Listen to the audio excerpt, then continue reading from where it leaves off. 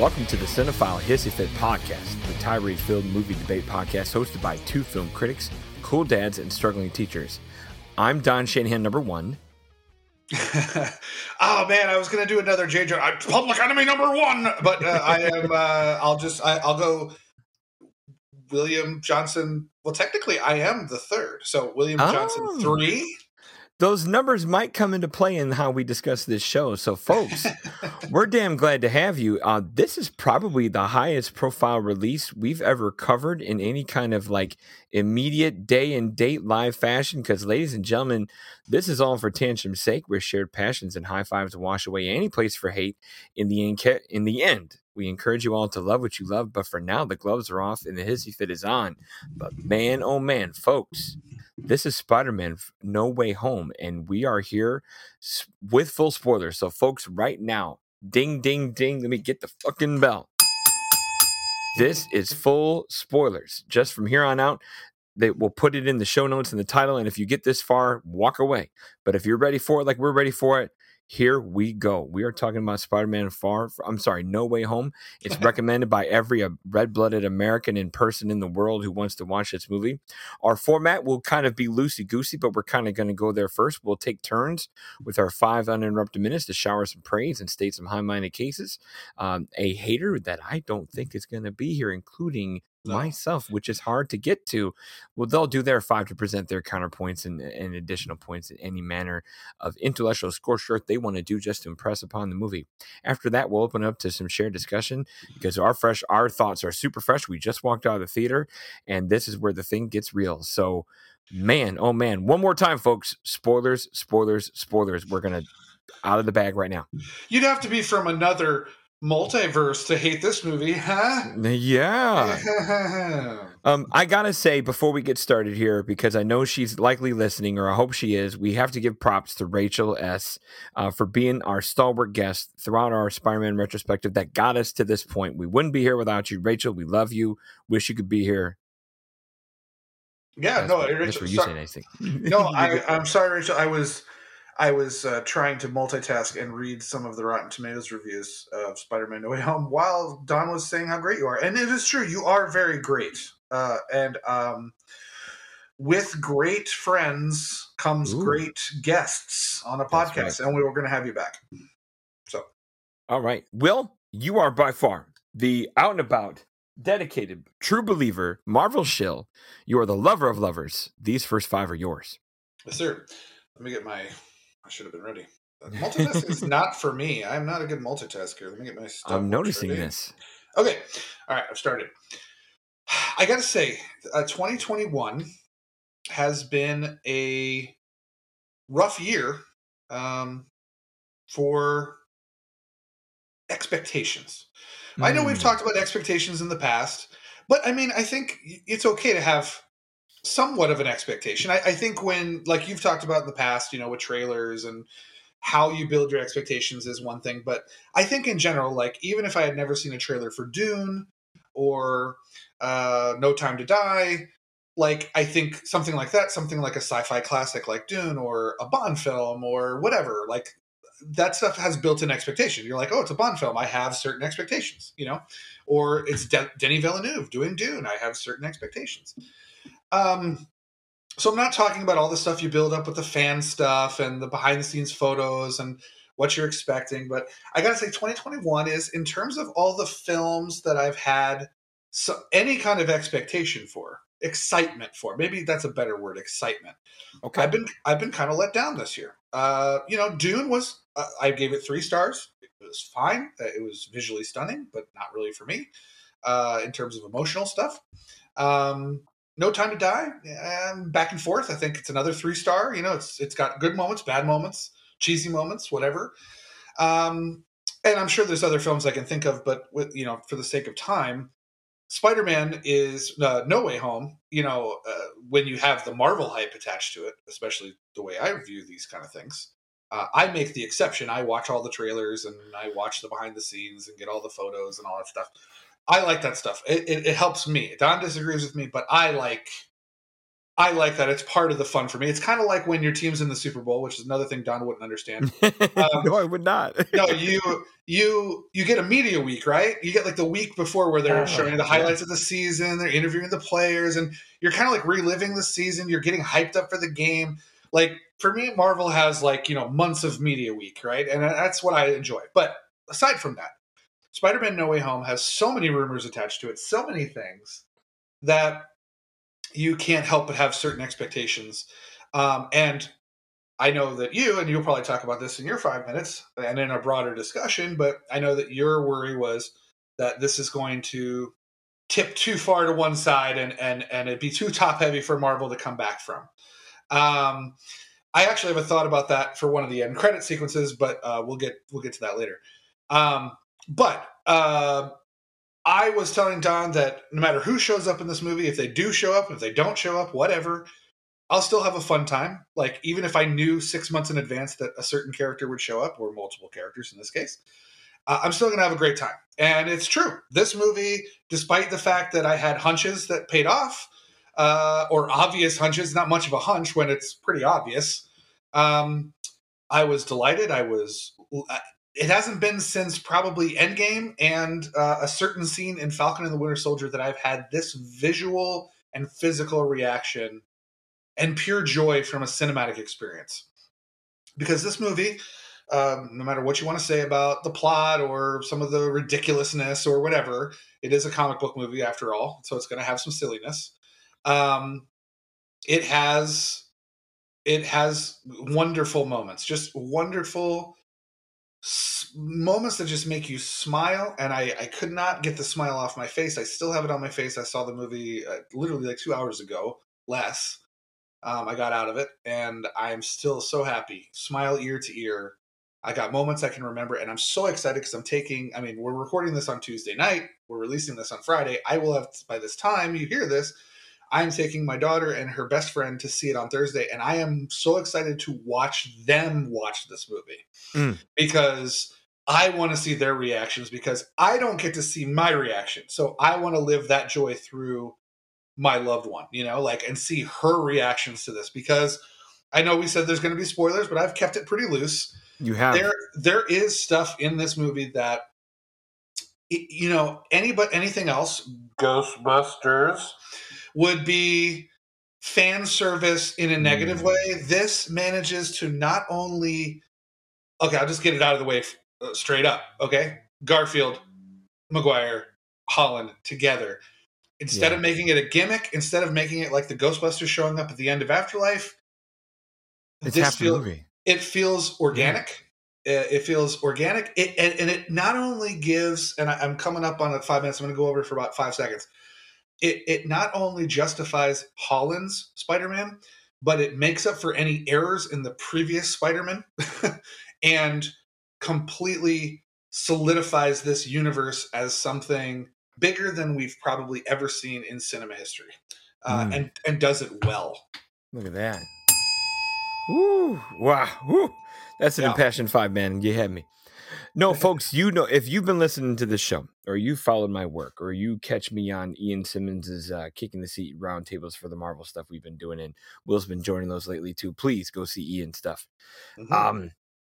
I have been the guy that's been scared to death of where this is going because it's gotten so big, Marvel as an MCU and all that, and it's supposed to be, and I get it, but it's gotten so big in such a hurry that I sat here this whole time for the last 8 months saying a multiverse is a dumb idea. DC does that shit, and the retcons they're boring, they're stupid. What do you need a retcon when you have this much success?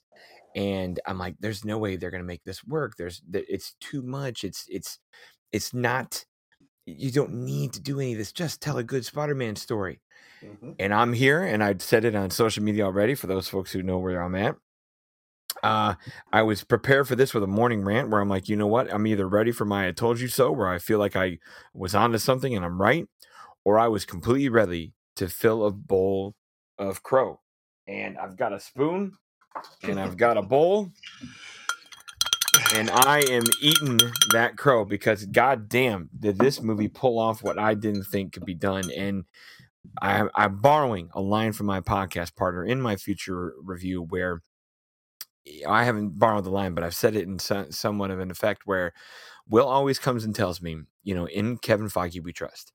He has not made a lemon, or he's, even if he hasn't gotten a home run, he has not struck out in 10 years or 11 years and 30 films. And he didn't, and they didn't. And I couldn't be more pleased. I couldn't be more happy to be wrong. And I don't know if you're going to meet an uppity critic out there who will ever admit that they're wrong. They're normally so full of their own egos that their word is the complete authority and it can be unchanged forever and ever. I am here to be a critic that says, a Rotten Tomatoes certified critic, a Critics' Choice Awards critic, an awards voting dude who says, you know what? Expectations and all, and this is the guy who doesn't watch trailers.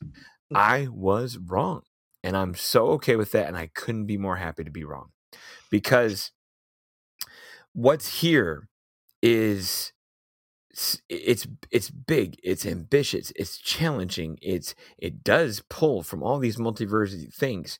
Yet at the end of the day, even with all these extra components, this is a street level Spider-Man story of him, his core, his characters, and how his character is reflected in different places and influenced in different ways and drawn to certain things and to ideals, and all of the quotes that you love about this character. With great power comes great responsibility, and what his villains have done for him. And they've picked a rogues gallery of his most challenging and most personal villains across Maguire, Garfield, and Holland, where you have fan service. It is on some level it is fan service, but we've talked about the term fan service, where if you don't service the fans, what are you doing? You're doing some revisionist horseshit thing where you're not honoring your material, you're not honoring what makes you great, and you're just throwing stuff in there to throw stuff in there. This movie doesn't, like Will and I have kind of tipped the hand here a little bit. These aren't just glorified cameos. These two guys are here to be veteran presences and mirror images of what Tom Holland could be, and they're here for half the movie. Not 10 seconds, not a quick little wave. They're here to forge this movie and forge this character, and I couldn't be more happy with how that is versus they're just going to put stuff in here to throw shit against the wall and see what sticks. They're just going to throw every villain in the pot and see what sticks. And even the villains that are here resonate and have stories and have worth and have value and push and build and forge the overall character. And that is never fan service. That is just damn good storytelling. I didn't keep a time. I don't know if I went 5 minutes, but the bell is there. So, folks, there's our first 5 minutes, but please enjoy a short announcement from Ruminations Radio Network, and we'll be right back. We know you've been scared watching horror movies by yourself. Well, now you don't have to. Hang out with Ruminations of Red Rum, all things horror from movies to the latest spooky games we've played. Come hang out. But hurry, the killer's behind you. Oh, man. So, Will, I was wrong. I'm so glad on social media you told me I was wrong. I'm glad I was your first thought coming out of the theater in the body condom of poor Ben Kellemer, who sits next to you covered in spider semen. And oh man, but let's dig in. This was a blast, wasn't it? I mean, my goodness. Smile ear to ear. And same. Here's the thing. This is what struck me about your 5 minutes, okay? Yeah. I think I've always thought that Marvel has handled scope pretty well. But I know that everyone who knows me knows, my three favorite characters are almost all street level characters. They don't have superpowers. I like Ant-Man, I like Hawkeye, I like Falcon. Yeah. But I like the grander stories. I love Guardians of the Galaxy. I love that stuff. I have always thought that they've found a really good way to balance the emotions and relatability, even if it's with like a thunder god or whatever, Thanos, whatever. Mm-hmm. What I like about what you said is you said you said that this was a street level thing for Spider-Man, and that's never leave New York. Well, what's amazing about that is you've literally got portals to different dimensions. You've got you've got rips and tears in the space-time continuum. But you never leave New York. But you never leave the core trio of friends who are trying to figure this out. No, but I think the point maybe you're also making subliminally is that street level, we can agree in a comic book or a comic book movie usually means something that's lower stakes in terms of like it's not the galaxy that's at stake. Yes. I think this movie manages to have the galaxy at stake and still be street level enough to make it effective. Like it's the perfect balance because I agree. Because in the end, you have Peter Parker. The thing that's always made his character so compelling is that he's got superpowers and he's got to fight like vultures and rhinos and stuff. But in the end, he's always nervous about being with a girl, or he's got homework to do, or something. So like this almost on this level, you know, it gets down to those basics. Like, what's it like having a girlfriend, and what's it like being famous, or what? You know, it's. And the way they wrap everything up, there's so much to talk about. But what are your thoughts? I'm amazed. I was saying this to when Garfield and Maguire show up, you expect. I expect the wrong word. You know me. I really temper expectations every chance I can get. If anything, I'm MJ from the movie, where if you plan for disappointment, you'll never be disappointed. You know what I mean? I guess I'm that guy all year long when I heard this was going to happen and how multiverse is unraveled and gone to where it's gone.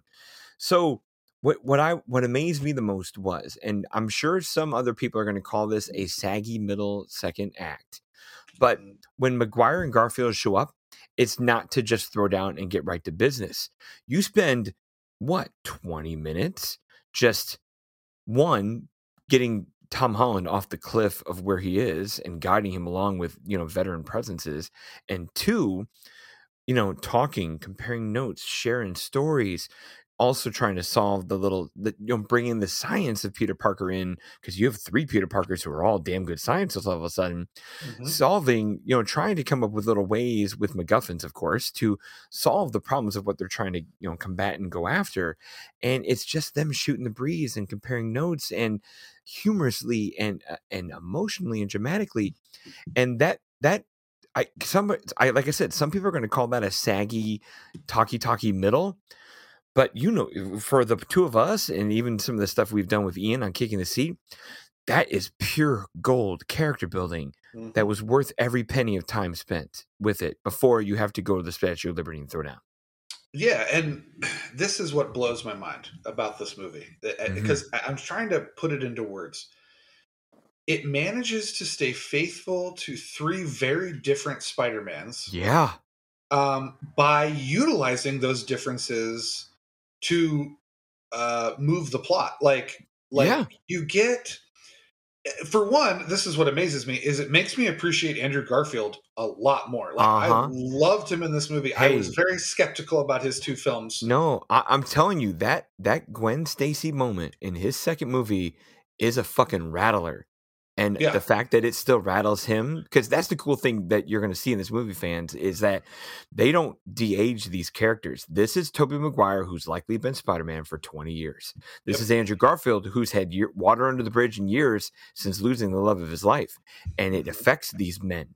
And it shows and it defines the kind of hero they still are and can show themselves to be. And that journey informs Holland's journey. So yes, absolutely. It's almost like Spider-Man, learning from himself. Like it's a bizarre way to put it. But, it is. It's bizarre, no doubt about it. It's still a wild, crazy idea. It's effective. A couple other things, just random notes, and hopefully they'll coalesce together into something. Sure. But so one thing that set Holland apart, and this is what dragged the Garfield movies down, was that Feige and company basically said, let's forego origin stories. Let's like randomly reference the spider biting him. Let's not even bring in Uncle Ben. Yeah. And of all the speculation I could have had, and this is why Feige is amazing, because he always subverts my expectations in some way. We get the Uncle Ben moment in this film, but it's not Uncle Ben. It's Aunt May this time. Yeah. And it's amazing because that took me for a loop. Like I was like, holy shit. Yeah. We're getting the Uncle Ben moment for Holland. Like it made me realize that you got to be patient with what Feige is building because, like, those first two films, you're kind of like, well, the heart seems to be Tony Stark, right? With that, and there's a loss there, of course. Oh, absolutely. But I think that was one of the complaints about the film or about those films is that Spider-Man. You and I both agreed that.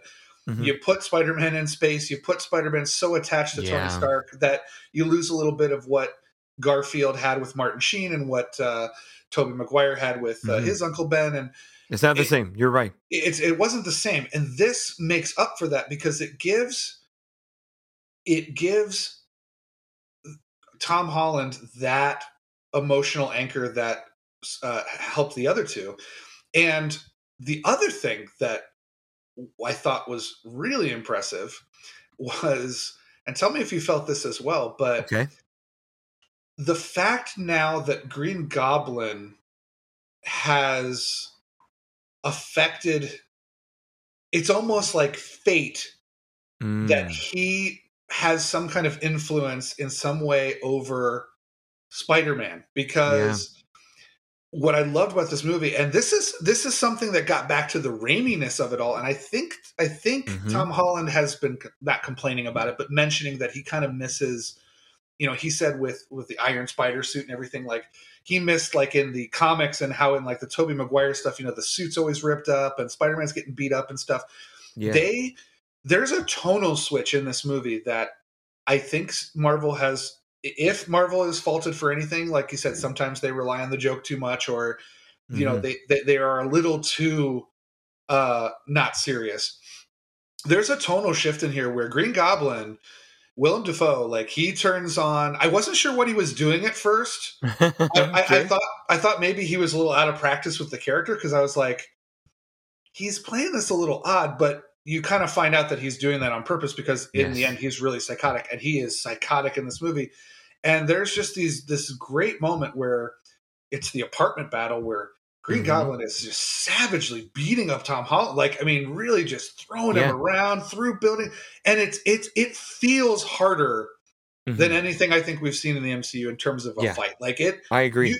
You feel the punches, you feel the hits, you feel them throwing each other around. There is a true like evilness to Willem Dafoe in this movie that I think even like, the greatest villains in the MCU, a lot of the greatest villains in the MCU are, what do you call them? They can be vulnerable at times. They can be misunderstood, or they're like, or they're just hugely powerful. Like Thanos doesn't have to get in your face and make you bleed to beat you. He's got a glove of stones that can just disintegrate you away.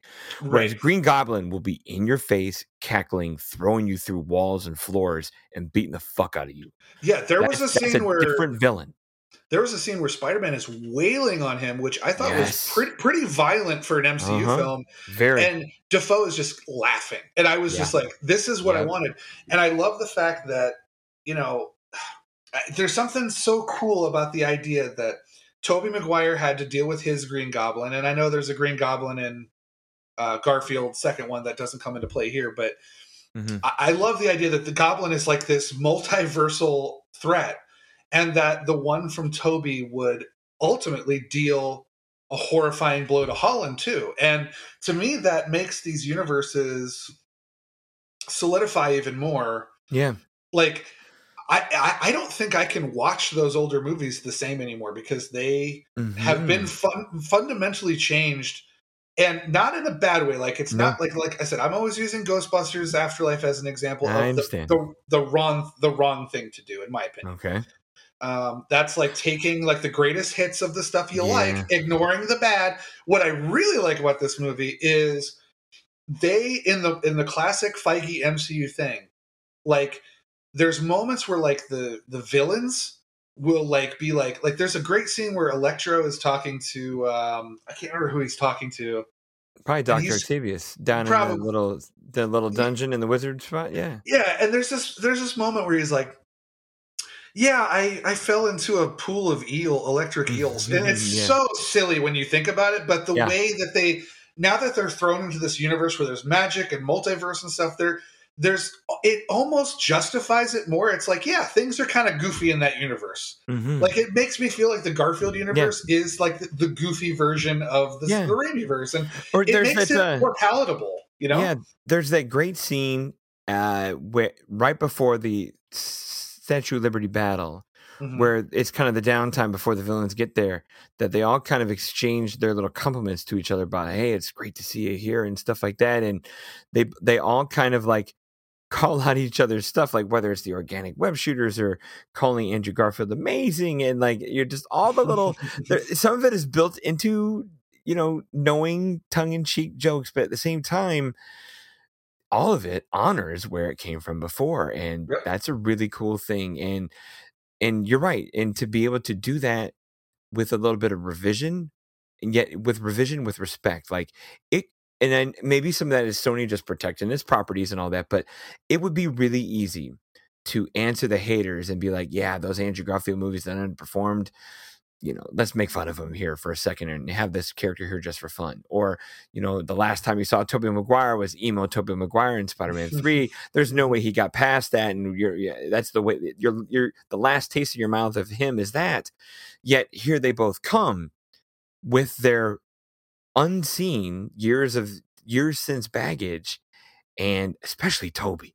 Toby plays this so good as the veteran, and oh my goodness, like, and both guys haven't figured their stuff out. Both guys are still struggling. Both guys are as tortured as they ever were, where the angst has grown into anxiety, or the teenage angst that defined them as kids has now made them into just I don't want to say estranged adults, but places where they're just damaged, and they'll always be damaged. And that's kind of how they're supposed to be. They've seen some shit.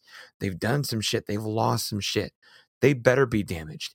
The quippiness that comes out of them in the, once they put the mask on and the Spider-Man banter comes out, you don't get a lot of that out of Garfield and Maguire in this movie. A little bit, just because there's enthusiasm there to get back to work, but not in the devil may care kind of way. And Holland, through all of that, grows out of his devil may care arc. We're like, hey, I am Tony Jr. I've got great things. I've been to space. I've done all these amazing things. I've saved the world. I got Happy Hogan. My aunt's great. I've got a good girlfriend. All of that can be taken away in a heartbeat by poor decisions and loss. And he goes through that and comes out of it a better man. And that's a cool thing. Yeah, no, this is kind of a weird comparison, but the X-Files is one of my favorite shows. And the X-Files had a number of spin-offs, right? Now, the spin-offs did not have as much success, obviously, as the X-Files, which was a huge phenomenon. In fact, it's kind of one of these weird things where you had two shows. You had Millennium with Lance Henriksen, and then you had The Lone Gunmen had their own shows. Millennium lasted about 3 seasons. Lone Gunmen only lasted 1. So X-Files was still on when both of those shows were on and then canceled. So the X-Files was still going. And what I thought was really unique about the X-Files was that they were able to give Millennium technically a series finale by having it in the X-Files. And they did the same thing with The Lone Gunmen. The Lone Gunmen basically got their own series finale in the 9th season of the X-Files. So what it did is it kind of, like, obviously Millennium had its ups and downs. It lasted a few seasons, and The Lone Gunmen was kind of a failure, in terms of it only lasted 13 episodes or whatever.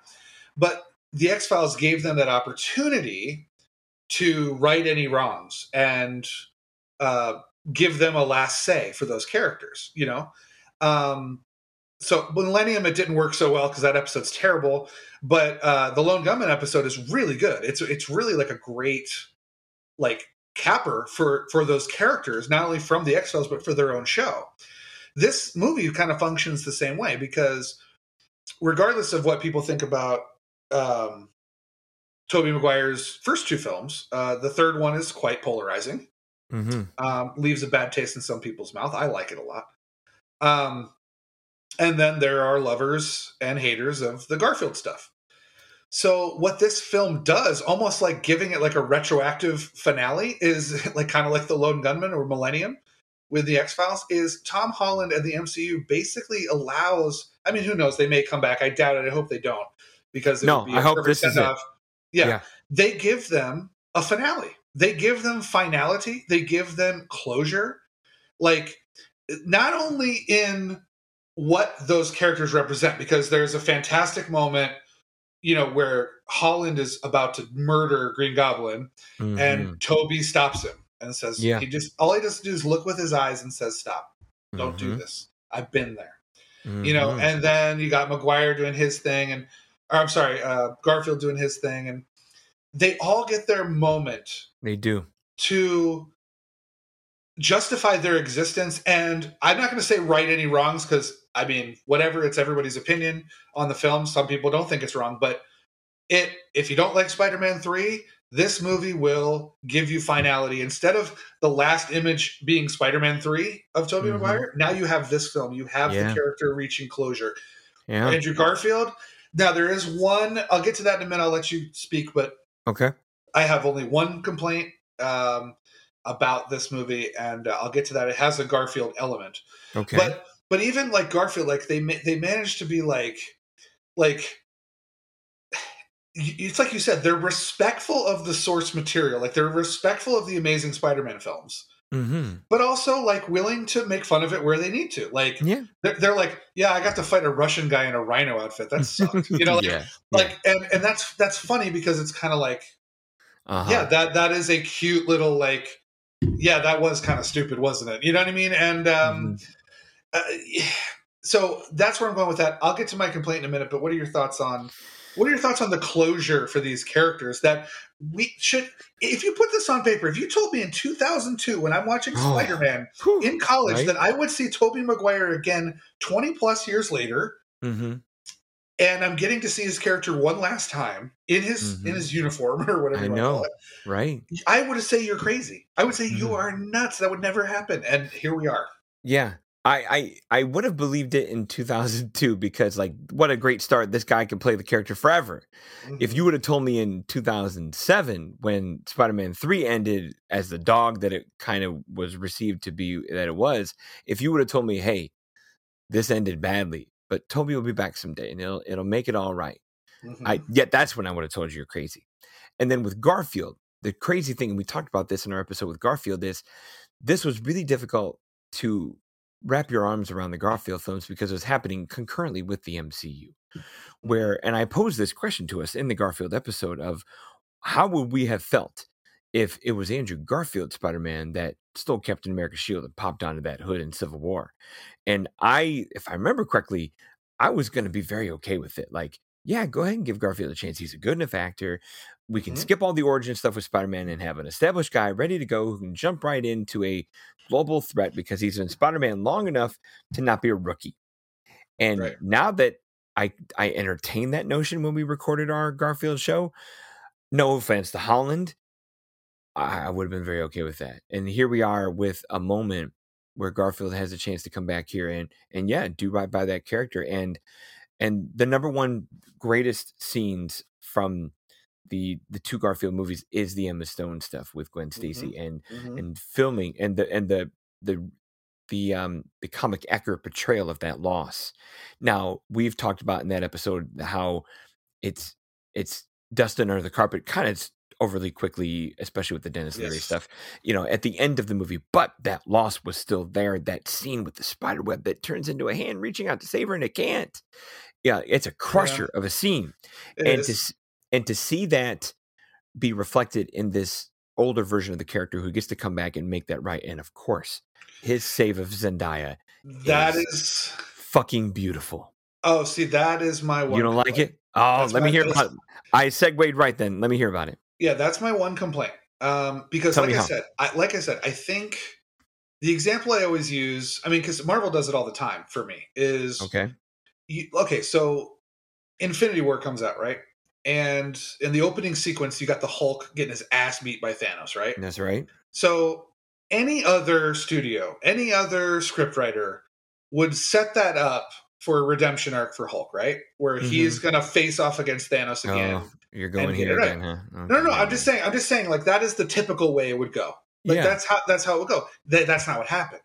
They went a whole different route, and then it never became an issue. Like, it didn't even become a possibility with those characters, because they didn't want to go that route. And I think that a lot of these MCU properties take that left turn when you think they're going to go right. Now, you didn't watch the trailers, but one of the mistakes they made in the trailer is they do show Zendaya falling in the similar way that Gwen Stacy falls, right? Of course. Okay. So go figure. My thing was, and that's okay because that's kind of an iconic Spider-Man thing. I mean, MJ falls 100 times, Gwen Stacy fell, whatever. So I was expecting that. However, for the first time in 13 years, and that's okay, give them a break, okay? They made a mistake. That was the first time where I think they went too obvious. Because as soon as Holland gets knocked away by the glider and you're like, oh, well, who's going to save her? I think a lot of fan expectations, a lot of theories were like, oh, it's going to be Garfield to make up for the Gwen Stacy thing. Yeah. To me... Now, as the guy who watched no trailers, complete, glorious, fulfilling surprise. See, I kind of had a feeling that was going to happen, and I was disappointed because I think that, to me, there's a scene right before it that justifies that shouldn't have happened. Okay. Like, to me, it should have been Toby or even Dr. Octopus that saves her, because there's a scene where Tom Holland is like, I don't care anymore. I'm not going to save anybody. F the world. Aunt May's dead, right? Right. And Tobey Maguire has this awesome moment where he's just like, Uncle Ben died because of me. It's my fault. The rooftop scene. Right. Where he catches the criminal and the criminal dies on accident, but he was so vengeful, and also, he let the robber get by that eventually killed Uncle Ben. Right. So to me, it's like the whole essence of Spider-Man is that you take that core mistake and he uses his goodwill in all future acts to make up for that act. Okay. To me, by having Garfield save Zendaya, it takes away just a little bit of the Emma Stone thing, because to me, part of that Spider-Man's loss that would propel him in the future is the fact that he couldn't save Gwen Stacy. Yeah. This, in a way, almost kind of makes up for it, because he holds her in his arms, he looks at her, and he's like, I did it. I can't believe I did it. And the emotion takes him over. It's beautiful. No, that is great. The acting is fantastic. Like Andrew Garfield, knocking it out of the park. Yeah. I just think that it would be, how would you feel if, like, what if Tobey Maguire stops a glider from skewering another person again? Because we get that too. See, I didn't forget about that. But no, I'm thinking of more something similar to, like, I don't know, Tobey Maguire saves Uncle Ben in an alternate time. I don't know, something where... See, that's revisionist. This is, years have gone by. Mistakes have been made. Characters have had their arcs to grow, change, and be defined by previous loss. When those chances come to redeem yourself, little times, big times, I don't care if it's a cat in a tree or you save a subway train or you get to save somebody's love. When you can make those happen because of the... correcting yourself or improving yourself since previous loss, whether that's Toby catching a glider, whether that's Andrew catching a woman falling, those feel more earned than placement and duplication, especially because of the years in the arc. I can see that. I can change my mind a little bit on it. I think maybe because now don't get me wrong, it's a bouquet given to that character for this moment in this movie where there's a good chance this is a one-shot moment and you're going to give everybody a hero moment. And my goodness, I mean, and then Toby gets stabbed 2 seconds later. So, and you think he's going to damn die. So, yeah, like that was a problem I had too, because they played it like he was going to die from that. I know. And then he gets up and is like, "Yeah, I've been stabbed before. I'm good." And I was like, "What?" Like that. So those would you have preferred he died? Yes. I kind of did too. Like if you're going to come this far, and the most veteran Spider-Man who's likely taught Holland the most, if it's one more, but I get that would pile on the deaths, because there's a good chance when you think about it, this Holland has had an Uncle Ben moment we haven't seen, a Tony Stark moment that was huge, and now an Aunt May moment that has enraged and broken him, and then you take away Toby. That's probably well, and in the don't forget that they also took away MJ and his best friend and Happy. with the mind erase stuff, and the Avengers. I mean, he's lost everything. So I guess, but at that point, it's like it's like, why not? You know what I mean? But I get it. It's almost like torture porn. You know, it's like how much can you inflict on this character? So I guess you're right. They should have played it off a little differently. Like, I wouldn't have had it any other way. I'm not going to lie. No, it's a great move. You're like, oh shit, like he got stabbed, but the way they play it off, like that was the stabbing. Yeah, I thought you meant the Garfield one. No. The stabbing one's a little half-ass, but the Garfield one was 100% amazing. So, well, here's my question to kind of spin us close. Well, here you go first because sometimes we got a longer thing. I have I have one question for you, and then I also have a general statement about the future of the MCU based on this. I was going to lean us to future, so I'll take that question now. You betcha. So let me do the question first. So I was talking to a few critics after the screening, and I said that this was a great film for me. Yeah. Because I'm not just an MCU guy; I'm a Marvel guy. My whole life, I've been to all the Marvel films, the good ones and the bad ones, and I've read the comics and everything. Me too. So I was saying that I don't know, and I want to get your opinion on this. I don't know if this film can stand on its own as a film, because for me and for super fans and stuff, or people who like the films only, not even the comics, there is a lot of background that you have to know to kind of appreciate the film and get the laughs out of it and the emotional elements to it. Because if you haven't seen the Andrew Garfield Spider-Man movies, you're lost. I mean, I don't think you're lost, but the emotional impact of saving Zendaya, or you'll miss nuances along the way. Totally. You'll definitely miss a lot of nuances. So, do you think that this film stands on its own as? And this will lead into the future discussion because I want to talk about that too. Do you think this film can stand on its own? Absolutely not. The past. No. Okay. Absolutely not.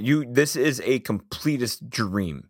Like you need to be, and I know need is a really strong word to put there, but I mean, even from the basic setup, you need Far From Home. If you don't know that Mysterio has out of Spider-Man, I know they recap at the very beginning, but the idea that you have that for the first third of the movie, there's all that conspiracy theorist of Mysterio was right, then like kind of like Thanos is right going on right now in the Hawkeye show, where unless you remember your deep dive Jake Gyllenhaal motivations from the last movie, you kind of need that. And then, of course, to get the motifs and the character pieces of Maguire and Garfield, you need them all. If there's one movie you don't need, is Spider-Man 3, because that's the one they kind of shave off and forget. I know there's the black alien goo joke, but that's kind of the only Spider-Man 3 piece you get. Other than MJ and I are working it out. Like you could tell it's, Kirsten Dunst and Tobey Maguire in this future are still together. And oh my God, could that have been a coup if you would have got Dunst? But no, this movie cannot stand alone. You need every piece along the way. Well, and so here's my thing. This ties into, this is when I want to talk about the future, okay? Because this ties into the end credit sequence, okay? Which former guest and friend Ben was really, really pissed off about. By the way, hear this. All right, so hold on. So a little backtrack, little history here. You could write an entire timeline of this is Marvel's biggest risk. I had a fellow critic say the same thing to me tonight. Like they felt this movie had more balls than even Endgame, because Endgame and Infinity War, yes, there's the blip and there's the radio silence, but everyone's coming back in a year to save the day. Right. No, I'm not going in that direction. What I mean by that is in terms of the studio. So the first one was Thor. It was like, can you pull off gods existing in the same universe as Tony Stark? Right. They passed that test. The next one was, can you put a team together and make it a compelling film with the Avengers? It passed the test. Guardians of the Galaxy. Can you have a talking raccoon and a talking tree? Yeah, and go full space. Right. Go full space. Can you do that? They passed that test. You can make a whole history of all the big risks that Marvel's taken that they've passed. However, this is what worries me a little bit. And I want to get your take on the future, because the second end credit sequence isn't really an end credit sequence. It's a trailer. It's for Doctor Strange in the Multiverse of Madness. Okay. Now here's the problem with this trailer.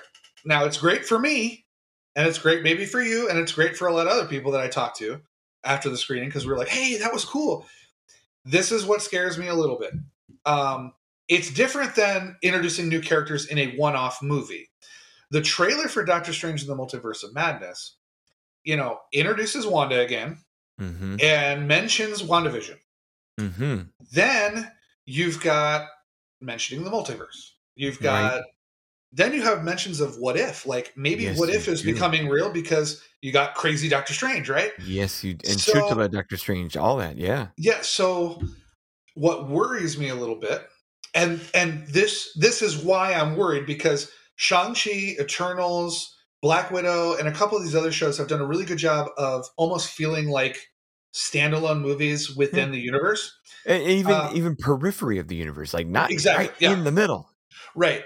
This is looking to be, because they have Doctor Strange in the Spider-Man movie for a reason. It's to set up and solidify the multiverse. Yeah. Because I have a feeling, because if you notice, there is a moment in Spider-Man, and I'm trying to figure out if it's connected to Multiverse of Madness, and there's like a time element to it. Okay. Because you'll notice there's a moment like when after Doctor Strange takes Peter out of the highway and captures Dr. Octopus. And you see that he's got Lizard in there already. He's all like fucked up. Like he's got like blood. Beat up a little bit. He's beat up a little bit. So I'm wondering, like, did something happen? Like I feel that's the Lizard fight. You think that's the Lizard fight? You think the Lizard would cause that much damage on Doctor Strange? He is just human. Other than he's got no time stone. Like you get a couple punches in a sewer and on Lizard surf probably. I don't know. Maybe that's just my disbelief because he's gone head to head with Thanos and come out without bleeding. So it's like kind of like maybe he was bleeding a little bit. But anyway, so regardless, the trailer has purposefully elements outside of the movies. It has Disney Plus material in it.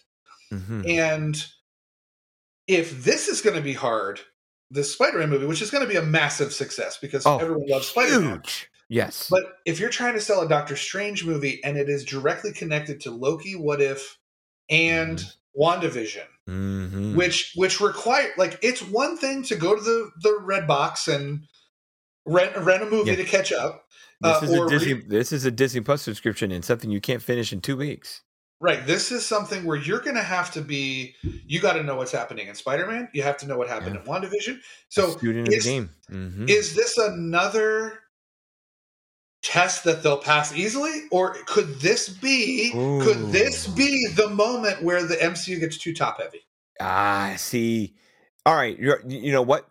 I have voiced this exact fear, and I maybe it was one. I don't think I was one film too soon, because I think we talked about this a little bit when we talked about the Holland films in our episode, where you have Spider-Man, a globally recognized hero, like.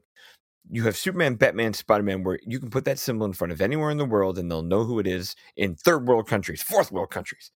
So I think you saw the piece of the article I wrote to be my review of this. Like there was a better chance of this movie passing the oh shit test than any other movie, thanks to having a super popular character.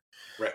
Whereas but Doctor Strange is a harder sell because the magician stuff is a reach, and let's be honest, it's a little hokier with the portals and the silliness and the. No, don't get me wrong. Oh, they joke about it in the movie. They joke about it in the movie, like there's fucking. Like, I think Jamie Foxx is like, "There's magic here," or just how easily Ned can take a dumbass brass 2-fingered ring and make it happen himself. Like it's really hokey or set up that way. They paid that off a little bit. Like they made a Ned joke where he said. Yeah. My grandma always said that I had magic because my fingers would always tinkle when I would, do this thing. And then you're like, oh, well, maybe he has the same thing that you can learn to have. Yeah, yeah. I mean, obviously, Doctor Strange, the Sorcerer Supreme, it took him 6 months or whatever to learn how to do it, where Ned did it in 10 seconds. But I know what you mean. Yeah, go ahead. No. But like the idea is Doctor Strange, and you bring in having, it was always touted to be, when they announced it, like Marvel's horror film. Like, even the first film, thanks to being directed by Scott Derrickson, who had horror roots, was going to be something freakier. And how would that be a tough sell? And the first Doctor Strange movie, I don't find to be that freaky or horror based at all. Not even to the level of like Raimi, where he can put a couple of jump scares in a movie.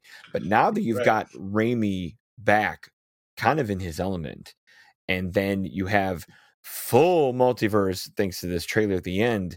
Yes, that movie completely is a tougher sell, and as tough a sell as I've always felt Loki was. Like, once you take this time traveled Loki, who's a villain that's going to be hard to root for anyway, even though he's charming as fuck. But you do the TVA and you go full multiverse, and you have Kang show up in long conversations and multiple Lokis, and it just gets weird and very thick and very a lot of grain of salt trusting here. I do believe Doctor Strange is going to be a tougher sell. And the nice part about this Spider-Man movie is all my fears that I had are kind of buttoned up, because yes, they dipped their toe into these grander, risky, stake-filled things while still staying a street-level hero and having an ending where all that stuff is buttoned up and everything disappears and everything's right in the world. And if this is the one shot of one shots where we get Maguire and Garfield and everybody, awesome. They did it. They played it. It worked, and they're done. So, but now that it's broken further and obviously in darker, bigger directions, and I think we knew it was going to be because, you know, the way WandaVision ended and the way Loki ended, that's asking a lot of people, not just like you said in a subscription standpoint, but also from a less enigmatic hero. No offense to Strange and Cumberbatch, he's not Spider-Man, you know. And I've always been a defender of the art of the MCU. I feel it is a story and character first thing, money second. I've always felt that. I agree. However, you think this is a cash grab for Disney Plus that make you see everything? No. What I'm saying is I think that Doctor Strange is only in this movie to get people used to him, because everyone's going to see Spider-Man, so they're going to see Doctor Strange. Like, I guarantee you, people that saw Infinity War and Endgame, there were probably people who had not seen Doctor Strange. Thor Ragnarok was not as big as the Spider-Man movies or the Infinity War Endgame. They threw Doctor Strange in there to Hulk in there too a little bit, right? Yeah, so it's more, I think it is more of a business decision. It's still story centric, because they're trying to sell a Doctor Strange movie, and he's a great character, and I love the first one. But I think you could have easily had more of the Thor Ragnarok thing where Strange is only in this for like a minute, as opposed to being almost a central character. Or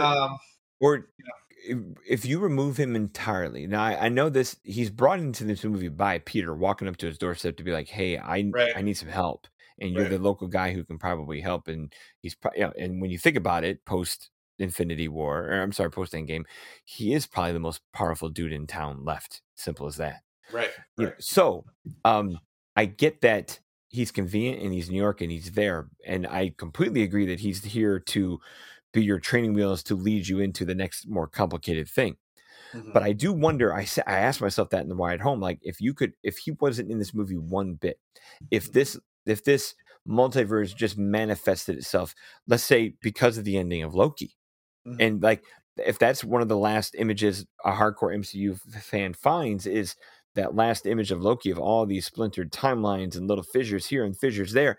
Like, what if this movie was no Doctor Strange and just those purple fissures opening in the sky, and out comes this, out comes that, and they all happen to know Peter? Do we need Doctor Strange and his extra exposition in Mirrorverse fight? Like, does that shave 15 minutes out of this movie? You know, I don't know if it does. I don't mind him being around. I definitely agree that he's there to lead into the next movie.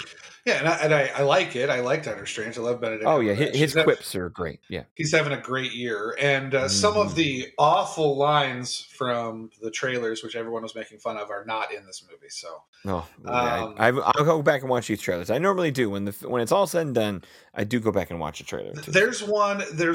Well, we won't go into it, but another thing I thought was interesting, real quick. And this isn't about the future. This is about the future a little bit. I'll have a future thing for you next too.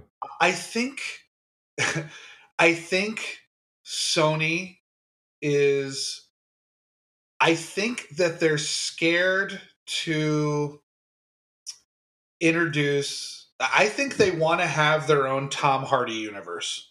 Yes, because this movie had the opportunity. I was thinking, because at the end of Venom, Let There Be Carnage, you're kind of thinking like, oh shit, like Eddie Brock got through, right? Yeah, and he got through. And he may just show up in New York. Yeah, right. And I like that he didn't just show up for like a fan service thing.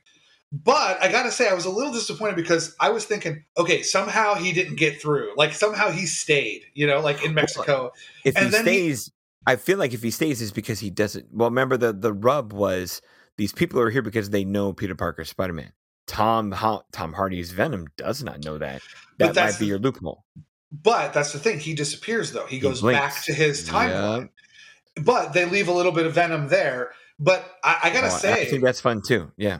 No, that's fun. But I gotta say, I was looking forward to. I know you weren't because you don't necessarily like this Venom. I like this Venom. I don't like this Venom yet. I was pumped to see Tom Hardy and Tom Holland interact, and I don't think it's going to happen now, and that's kind of a bummer to me.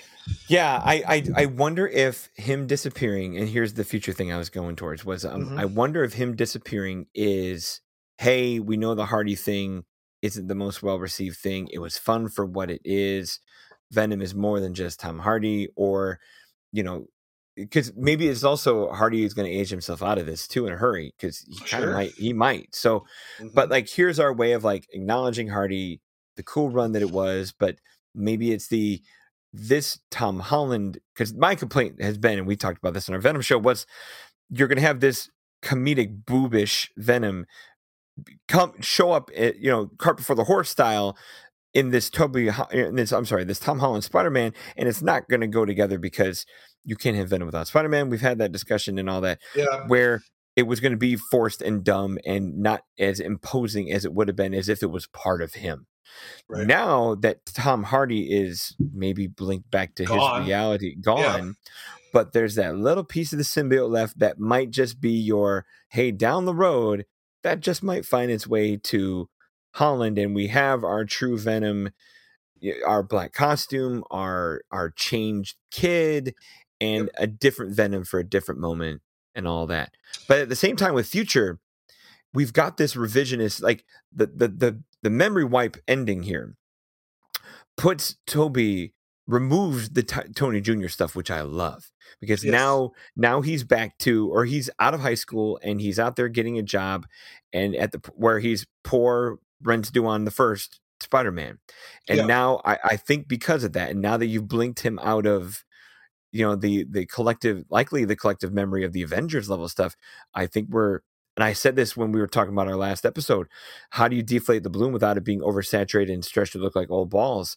They have found a way to deflate the balloon and keep it taut, because now I don't want to say we're right back where we started from, but we're right back where he belongs. And that's an amazing thing, where you can go anywhere now with this clean slate Holland, because maybe he meets actually Mary Jane Watson, and the initials remind him of this great girl he knew in high school, or he's gonna have, here's the weird part, and a buddy of mine, credit to David Fowley here, maybe he meets, whenever the Osborns show up in this world, he's gonna have trepidation of like, well, I faced one of them before, and that's gonna be weird and not as uniquely comic and canon as the Osborn stuff could be or should be. But all of that's going to change for him, and maybe that symbiote that's left there is enough to have Venom, maybe the good old-fashioned Spider-Man first way. So, but the crazy thing is, even though we have our trailer for Doctor Strange, I don't think Spider-Man is going to show up in that movie, and therefore Spider-Man is in a very much a holding pattern until Sony and this next re-signed deal goes, right. Which is sad in some ways because Raimi's directing it, and it would be nice to have him direct another Spider-Man scene. But I get it, Now, my last thing I wanted to say, I forgot to mention this, is this isn't the actor's fault. It's not the director's fault. It's not even the screenwriter's fault. Okay. This is just a situation, both in Spider-Man 3 and in this movie, where poor Thomas Hayden Church just becomes surplus to requirements.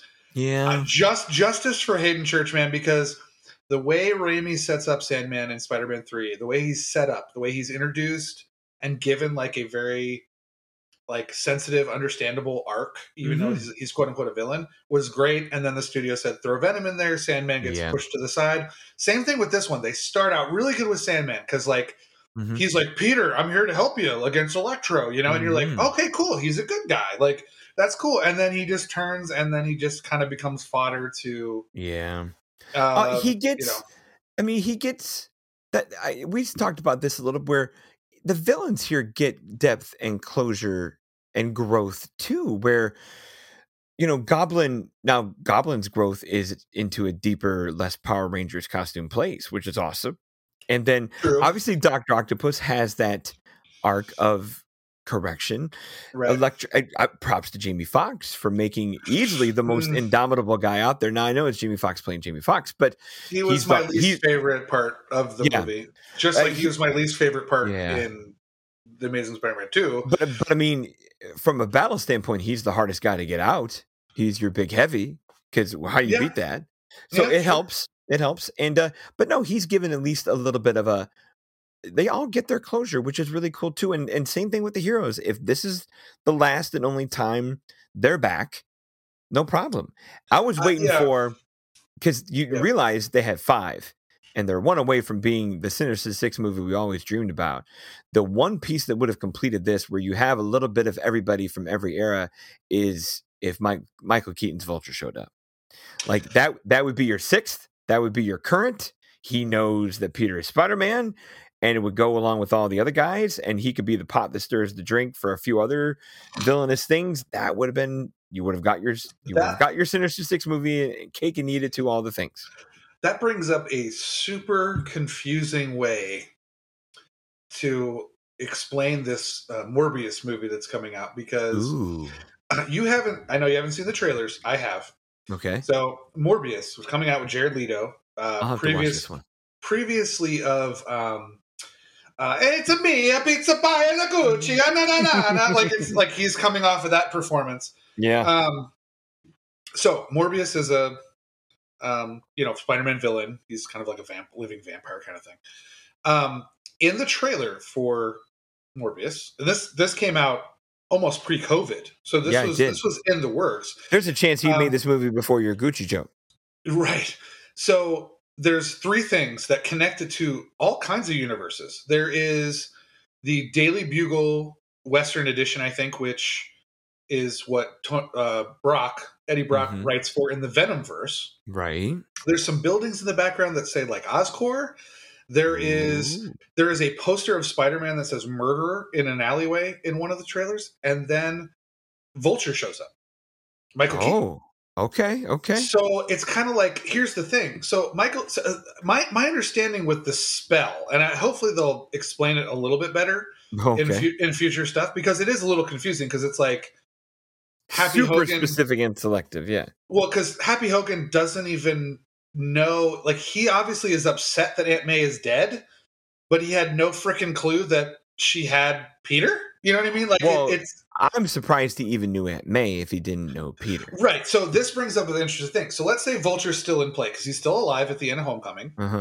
He's still in play, probably doesn't know Peter is right. So if the spell works. So it's kind of like, what's he there for? Like, he'd probably wake up suddenly and he's in jail, and he's like, why am I even in jail? Like, because like, what did I do? Because I robbed the Avengers plane and Spider-Man stopped me. Like, but none of that stuff like exists. Like, that stuff's not even on record anymore. So I'm interested to see, when we talk about the future, like, obviously Sony is allowing these properties to come into the MCU because they realize it's a great decision to do that from a storytelling and a money-making perspective. Oh yeah. So I'm interested to see, like, because I guess could you say, and this is a little bit of a sidebar, but can you say the Raimiverse is now MCU? Yes, I think you have to, which is crazy. Yeah, like, it is, isn't it? I mean, I guess if we were to sleep on, because we just saw this movie hours ago, something tells me the longer, because we also said it's not a standalone, I think the longer if someone really wanted to pick at this and dwell on it a ton, we'd be starting to poke some of these same holes that we're doing, where this seems overconvenient even from a magical standpoint. This seems overconvenient from a break everything and get Doctor Strange next movie standpoint, where or it's very selective in terms of what villains you brought back, and you don't bring them all, and there's because Topher Grace knows that Peter is Spider-Man. Like, you're being very selective for a movie's sake, and there's holes you can poke there all day long. And I'm sure some nerd's going to do a fucking Twitter video to tell us all about it, but I don't want it, and I'm fine with what we've got. Well, because, I mean, Green Goblin dies pretty definitively in Raimi's first Spider-Man film. Very. Doc Ock, you could Argument. maybe argue it away by some He kind pulls- of he gets Pulls a into a black Wolverine. hole. Pulls a Yeah, Wolverine and washes up on shore. Yeah, who knows? Electro. You kind of like so. Yeah. That is confusing too because Tobey Sandman's fine. Because Tobey Maguire is talking about how James Franco, we know why he's not in the movie because he's not exactly hireable right now. Right. But they talked about how James Franco is dead, but it's like, well, so was Willem Dafoe. Like, so like, how is he still alive when the portal's open? You know what I mean? Yeah. It's a little confusing because in one of the trailers they said all these characters died fighting Spider-Man. They say that in the trailer. It's a fake line because they don't say that in the movie. Sandman doesn't die. Sandman didn't die. I forget Lizard's fate, but I think he was apprehended. And I'm gonna think so too. I don't remember though. But yeah, it's gonna be a weird. Yeah, we're gonna see some weird stuff because if Sony's gonna allow this Morbius thing to go through, like, is that part of the MCU now? Like, how is Venom gonna play? Like, State of Venom, right? Are they going to mess with, like, is this kind of the cap? Because both movies have made money, right? The Venom movies. Oh, they're doing fine. So, like, is Hardy going to come back? And is he ever going to have, like that moment where he gets to meet the new Venom? Like, you know what I mean? It's just, there's a lot of stuff that could happen, and it could all be bad. Right. So, I don't know. I know I'm sounding more negative than I intend to because I love this movie. So that's the thing. Like, something tells me when I do sleep on it, I'm gonna reach the point we're already tiptoeing with, where I'm like, "Hey, this was fun. The heart is all there, but let's be honest, it's not DC level convoluted and retcon, but it's got enough. Hey, wait, got enough selective hearing and selective issues to just be overly convenient." Well, we'll just have to see. I mean, because you and me talked about this on Facebook. Like, I think your fear was that they were over reliant on the multiverse, and I think I told you that of the 9 projects this year, only like 3 or 3.5 have really mentioned the multiverse.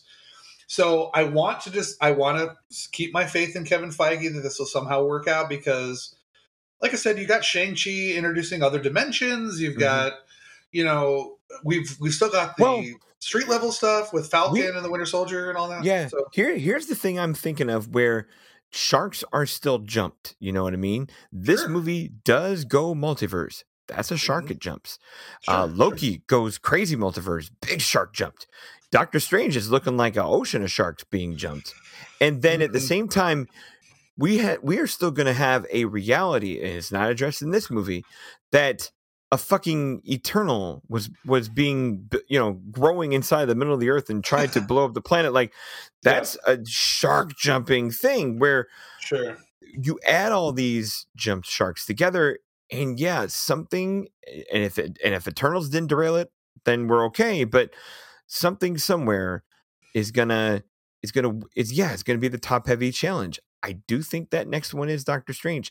I think with Ant-Man stays street level, although he's got the quantum in the deep. He's going to fight Kang. He's going to fight Kang in the next. But he's got the deep science stuff, and Kang we know has some multiverse connections thanks to what Loki has established for him. So it's going to go there.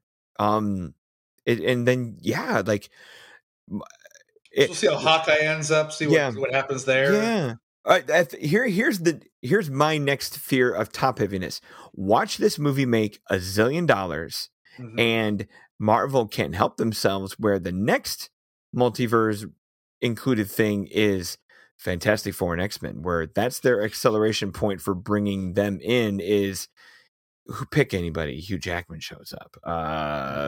Chris Evans shows up, looking like an older Johnny Storm instead of a Steve Rogers. Like, can Marvel help themselves from taking this movie's clear success and going, let me get more of that, give me all of that, and get too carried away? Well, we didn't mention this, but the movie does do that in a way in the beginning because it introduces a character that technically doesn't exist in the MCU, but does because it's played by the same actor. You have Matt Murdock as Daredevil. He shows up. So but that's not a Fox movie though. it's not a Fox movie, but it is a Netflix Marvel, which is it's not Marvel Studios, it's Marvel TV, and it's not MCU. And Kevin Feige has disowned those things from being MCU. Except for this one. So well, no, but that's the thing is it's almost like they're pretending the character is starting here, like they're pretending Daredevil didn't happen.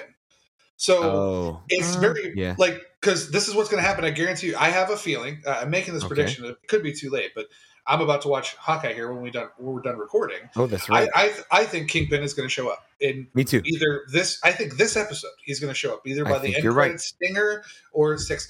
And if it's Vincent D'Onofrio, it's still not going to be the MCU. It's not going to be the Netflix Vincent D'Onofrio. It's going to be the same character played by the same actor, but it's not. Does that make sense? What I'm saying? Little? I mean, but yeah, a little. It's kind of like Did you watch WandaVision? Of course. Okay. So when Evan Peters shows up, it's kind of like when Evan Peters shows up. It's more of like a cute wink wink, like, hey, remember when he was in those X-Men movies from Fox? And it ends up not really being Evan Peters. It's not the same thing because it's very clearly Matt Murdock in this movie. It's very clearly Matt Murdock. But I think it's there's no continuity. Like it's kind of like when Hawkeye shows up in the first Thor movie for like 10 seconds. This is his introduction to the MCU. It just happens to be the same actor and happens to be the same character, but the other stuff doesn't exist. It's an Elseworlds thing. Well, so they're doing that. So Marvel is doing that. Like you said, you were thinking about Marvel maybe won't help themselves and wants to get another, more of that multiverse stuff and get characters in. They are kind of doing that with the Netflix shows. Well, the other way they can include this and say, hey, it's always been around. It's just been in the background. You just had a 5-year blip where if you think about it, this Spider-Man movie is in 2025. Who's to say that all of the Netflix, and this is over convenient things. I don't know what Kevin Feige is blueprinting, but if I were to blueprint it, here's how I would make an excuse that they've always been there until conveniently business wise they're here now. Is in the 5 years that there was the blip, that's when Luke Cage and Daredevil and Kingpin and all these little pocket things rose to power before we would have seen them in other incarnations. And that's how they can conveniently have a history without ever having to show the history. Or if you want to reference the history, it's there. But you could. The only issue you don't have to do a full parade to bring him in.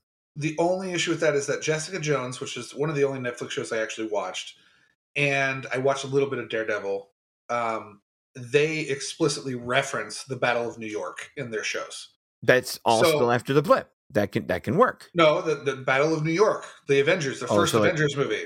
That's pre-blip. That's 2012. Yeah. Right. But what I'm saying is that those characters' histories are rooted like Marvel wanted to make them MCU, just like they want to make Agents of S.H.I.E.L.D. MCU. Kevin Feige eventually said, no, F that. We're not making these things MCU. Okay. So what I'm saying is that you've got like Daredevil and Jessica Jones and all these characters, Luke Cage, they're already existing within the MCU in terms of their time period. So you either have to do away with them completely, or you have to acknowledge that the Netflix shows and Agents of S.H.I.E.L.D. are canon to the MCU. I think they will. And that is going to make things really complicated because then if you're getting a Daredevil movie or something or a new Daredevil show and it's connected to the previous one and Netflix doesn't make those things anymore, and who knows if they'll still be available. I'm sure they will because it's a Netflix original, but now you've got 4 seasons of Daredevil to catch up on, and the Punisher, which is a spinoff of it, and then the Defenders, which is the like Avengers thing of the Netflix series because it brings all this stuff together. Luke Cage, Iron Fist, Daredevil, Jessica Jones, brings them all together into their own show. So it's like, how the hell, like, so that could be another top heavy thing too, because it's like, that's true. Now you're introducing Daredevil, so now I got to watch 4 seasons of a show that I wasn't really that interested in the first place. I mean, I love Daredevil; it's one of my favorite comic characters, but I just never watched the show because I don't think the quality is as good as MCU product. That's fair. That's fair. But I mean, now that the future is wide open for such things, and we're back to a street level Spider-Man, I'll take a Spider-Man Daredevil team up going against. Go ahead and go against the Punisher. Sure, I get that, but we talked about this. But we talked about this earlier. We talked about this earlier in the episode, though. this movie, No Way Home, works primarily for people like us who are caught up on the material. Yeah. I'm assuming based on your responses that you have not watched the Netflix shows. I have not. They were before my time. Or Right, but I so- just never had Netflix at that era and moment. Right, But so I need my- to catch up. My question is, like, do you need to catch up or do you have to catch up now? Ooh, need That's and the have question. to. Fair question. Because question.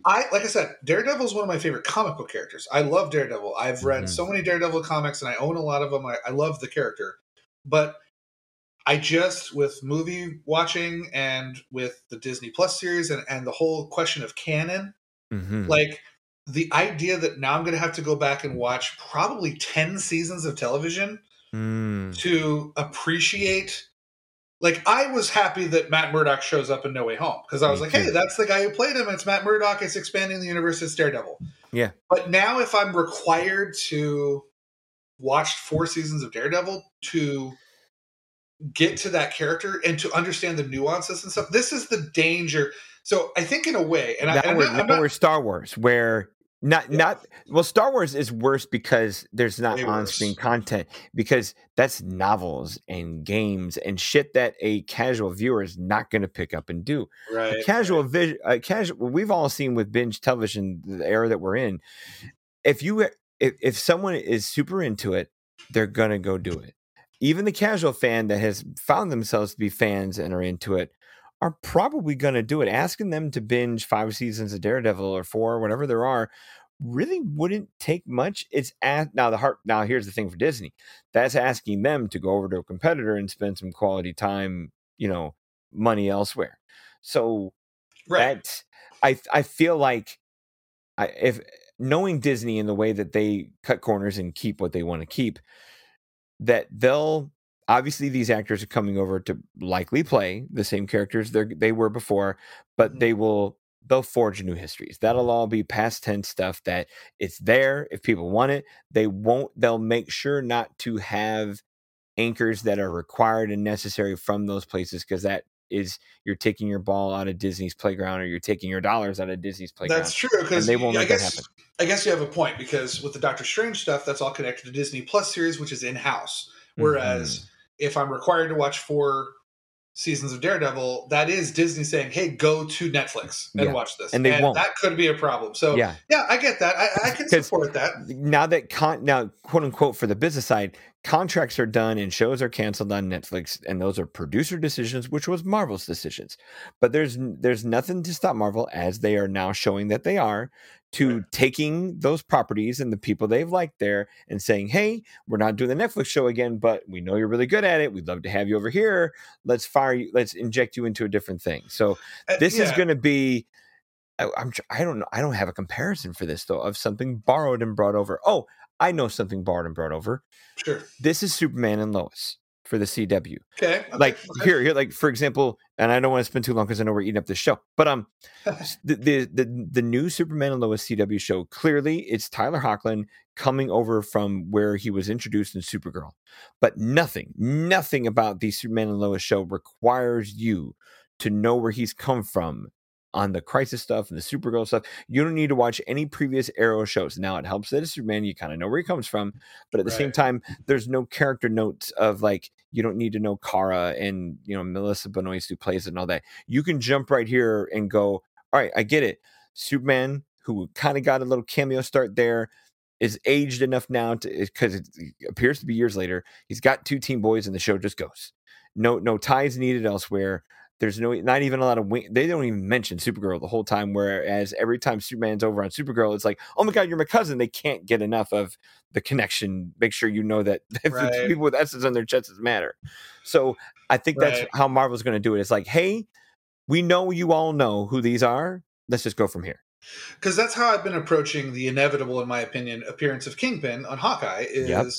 I have, even though I know it's D'Onofrio, who's one of my favorite actors, and I know that he played it on Daredevil, which I didn't really watch, I am approaching it as if it's a Kingpin, kind of like the Kingpin in Spider-Verse. Yeah. It's a separate entity, and I'm going to treat it as a separate entity until the MCU says, oh yeah, remember that thing that happened in season 2 of Daredevil? Like then I'm going to be like, oh god, okay. Yeah, And I'm knowing the Will MCU Hogue, shill. I'm the MCU yeah, shill, and I am happy with it. But even you're I gonna go have do my it.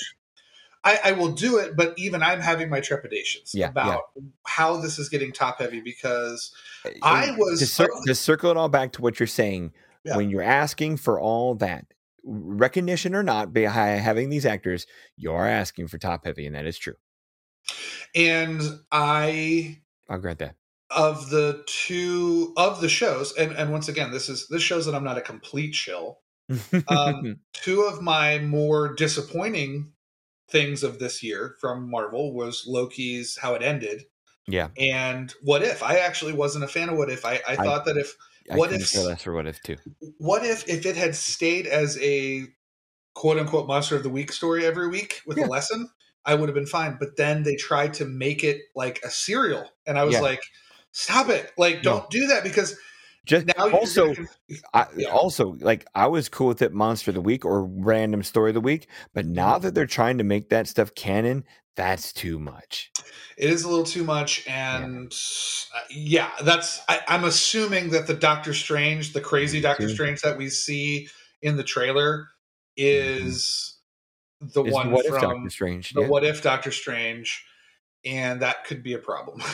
So, because here's the other thing: WandaVision, thanks to animation, not WandaVision. I'm sorry, What If really went out there with wild powers, crazy stories, huge stakes, death. Like they really, really went for it. And these movies don't. They still stay pretty safe. So that's asking for a lot of out there stuff. They're definitely, I would say that No Way Home, like you said, your critic friend said that it was a little more ballsy than normal. I think that Marvel in general, this phase 4, is more ballsy in general in terms of how willing they are to show their characters flawed, vulnerable, and going through emotionally tough times, because almost every show, Disney Plus show and movie, has dealt with the characters dealing with grief or intense regrets or running away from their responsibilities. And I think that's very bold. So they definitely take chances there. However, I do know what you're saying. They could have gone full DC with this movie and opened up that multiverse completely. And the last shot you see is thousands of creatures and people. Yeah.